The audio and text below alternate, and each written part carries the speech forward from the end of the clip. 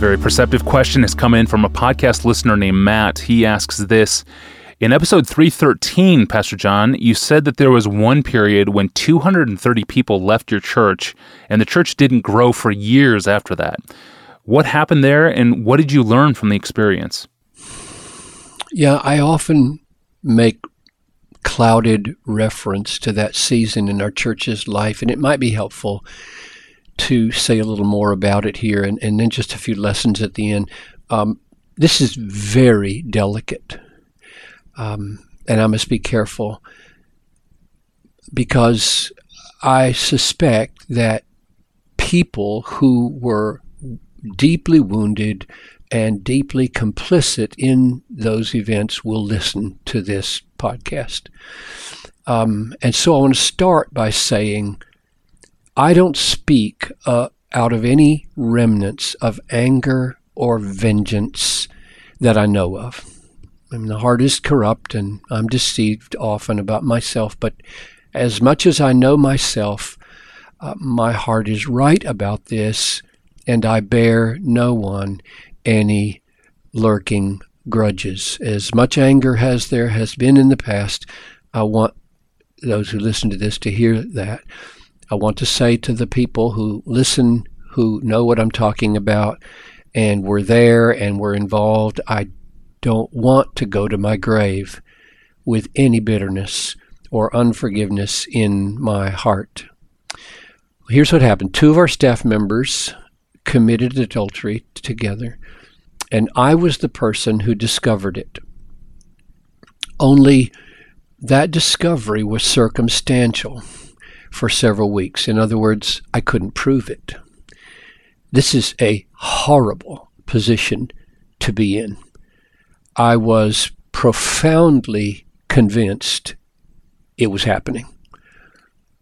The close friends of the couple were horrified that such an accusation would be made. They saw it as unjust, and they saw the beauty of our staff unity being destroyed by me. And even if it never would be proved or never could be validated, the staff unity would be destroyed. I mean, I had ruined it. And believe me, I can understand their perspective. We had enjoyed something so wonderful together, and here was John Piper making these accusations and undermining the very essence of what we had all loved for so long. Now, that went on for several weeks while tensions increased. Not publicly, the church as a whole didn't know at this moment, but dozens did behind the scenes. And then in mercy to everyone, they confessed to an extended season of adultery. And you might think that this would reverse everyone's feelings toward me, but things never work that way. And for some, I was seen not as now being truthful, but as gloating in my vindication. Then the process of discipline set in. The elders had long and careful, prayerful meetings, and I believe we handled it in a right and biblical way. But whenever anything like this happens, there are people who are always unhappy with the process and the attitudes of those involved.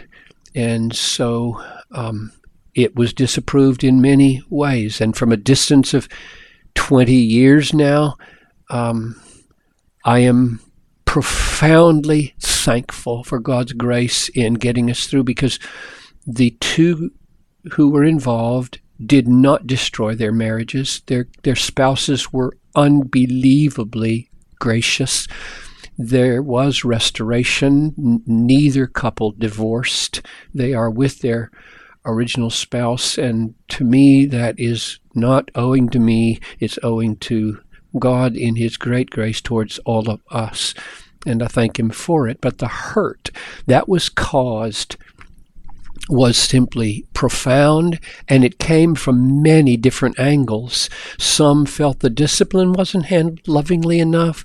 Some were simply crushed by a man that they had been helped by for so long. Some were angered that in the process we decided not to purchase an organ that we were going to purchase, and they felt that was an unnecessary fallout of this. They were felt my attitude wasn't what it should be, and on and on.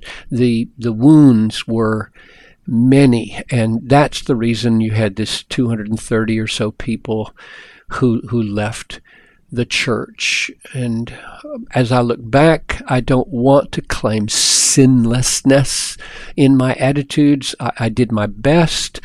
I feel in general that we followed the biblical guidelines with the right spirit, but the heart is deceitful, and I don't want to bring about any barriers by claiming more than I should for myself. Lots of good reconciliation has happened. People should be encouraged. I mean, I have been with the people. Lots of counseling happened. Lots of redemptive work happened. And even more recently, I have had meetings even to reaffirm that the air is cleared and we're able to face each other on the last day without any sense that we didn't make this right while we were on the earth. So what did I come away with? Let me just mention one, tend your heart. I'm speaking to pastors, I suppose, now. Tend your heart and know the souls of your partners in ministry. Pursue anything that looks like a cooling or distancing. Go after it.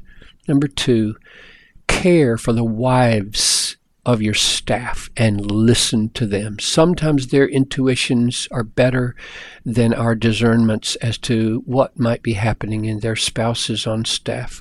Number 3, follow the Bible in discipline lovingly and know that the devil will distort everything.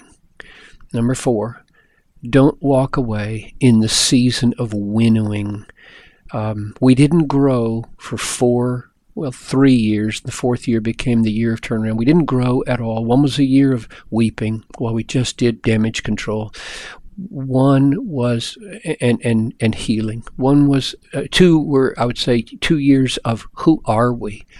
Identification efforts. And then a 4th year where God in great mercy lifted the hand of discipline and we took off again. So if I had walked away during that time, I have no idea what might become of Bethlehem. It just would not have been a thing for a father to do or a husband to do or a shepherd to do. It's not what you do when your church is wounded to walk away from them. And so don't walk away. Thank you, Pastor John, for that. And thank you for not walking away from the church during that season. This episode was based on a question from podcast listener Matt after hearing episode number 313, Marriage Challenges and Christian Ministry. That was episode number 313. Be sure to check that out. Thank you, listeners, for your attentiveness and excellent email questions like this one from Matt. Please continue to send those questions to us via email at askpastorjohn@desiringgod.org. Tomorrow, we're back to talk about what a Christian couple is to do when the memories of past sexual mistakes haunt their wedding. Until then, I'm your host, Tony Reinke. Thanks for listening to the Ask Pastor John podcast.